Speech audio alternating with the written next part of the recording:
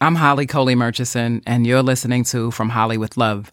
Today is Friday, March 31st, 2023, and I'm recording live here from my bedroom in Winston-Salem, North Carolina. It is 11:43 p.m., and I promised myself I would get this edition out before midnight struck, so here we are. We're doing something a little bit new this go-round, so every month when I release an essay, I'll release it in written form and record a voiceover version for it. So here we go. Whew. Happy equinox, y'all.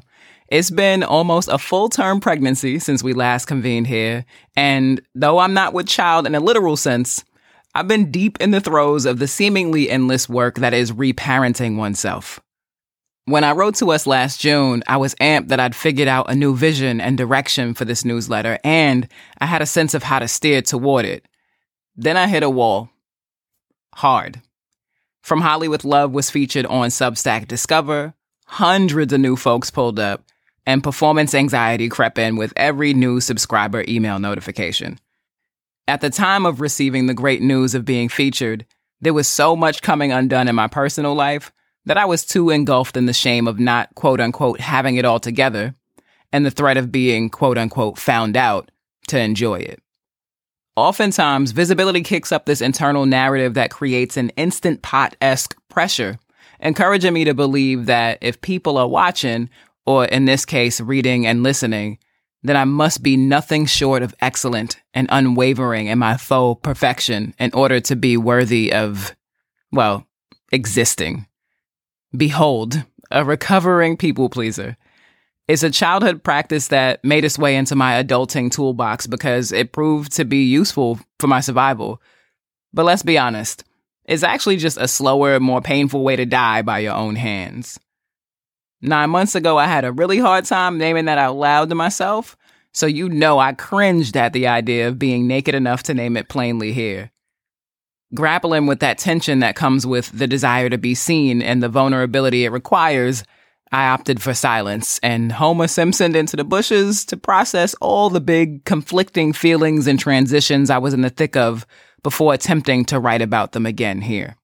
I feel like what can often be missed in the conversation about being seen is that it requires you to see yourself too. It begs a willingness to bear witness to your own greatness and gifts and the cracks, bruises, and imperfections that exist in tandem. It then asks you to take it a step further and hold all the parts of you with grace and tenderness, especially when disdain feels a little more tempting. Throughout my hiatus, I've devoted time to a practice of liking, trusting, and loving myself in a way that centers my own pleasure so that I don't lose myself in the seduction of chasing external reverence. The summer and fall were a dizzying blur of highs, lows, and mundane middles that decorate the space in between. Witnessing my big brother marry the love of his life, photo shoots and interviews, relationship endings, and side note, we gotta talk about adult heartbreak more often because, sheesh, it's a damn doozy, y'all. But where was I? Surprise birthday parties, submitting promising but incomplete coursework for grad school, thank God for resits, sweet potato harvests at the homestead, seasonal depression, and a bunch more bursts of joy to transmute the sorrow. And the winter?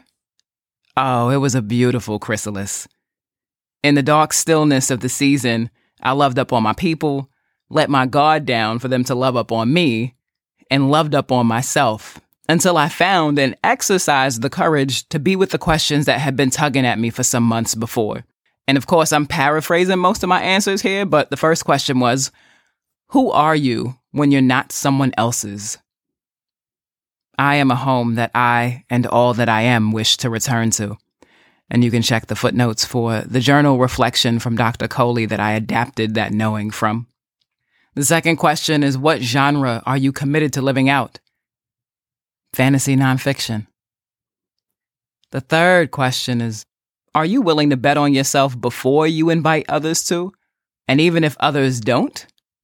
And to quote the great Harlem poet Mason Darrell Bether here, we don't play around, it's a bet, lay it down. And the fourth and final question, what's next for From Holley with Love? In my time away, there were mad moments where I dramatically considered shutting this whole operation down. But the truth is, I feel haunted when I don't write. Like language is trapped beneath the surface of my skin, pleading to get out. When I strip away all the false narratives and get down to my core, I write because I want to. I need to. It feeds me, and I love it. And though sometimes the responsibility of how I choose to express these words feels terrifying, I'm still a writer, even when I'm afraid. I have lots more to say and share with you, and I'd love for you to stay a while and share with me too. This time around, I'd like to do that in a more sustainable way and at a slower pace. My vision for From Holley with Love moving forward is a participatory multimedia publication of practical stories, resources, and inspiration for becoming who you are and creating work you love. And that includes a few components. From Holley with Love, a monthly essay of musings and explorations on self-actualization, creative practice and process, and liberatory approaches to work, occasionally sprinkled with questions to help us get closer to the truth. And in lieu of the everything in one place format the newsletter previously took on, I'm separating things out into 2 additional sections. Gifts for your growth. Those will be multimedia finds, products, resources, practices, and digital and in real life experiences to enrich your life. Those posts will come twice a month starting in April. And then there's 7 Bops, which used to be the weekly playlist, curated by me solely. It's now becoming a community-sourced playlist curated to move you through the week. So every Wednesday beginning April 5th, I'll curate a thread for submissions. From the bops that you submit and what I'm currently listening to, I'll curate a set of 7 songs to share every Sunday starting April 9th. And for those of you who are willing, we'll also play around with the thread and chat features here on Substack, so there's more space for us to get to know each other. So let's have some fun. Thank y'all so much for choosing to be here. It feels really, really good to be back. Love always, and talk to you soon. Holley.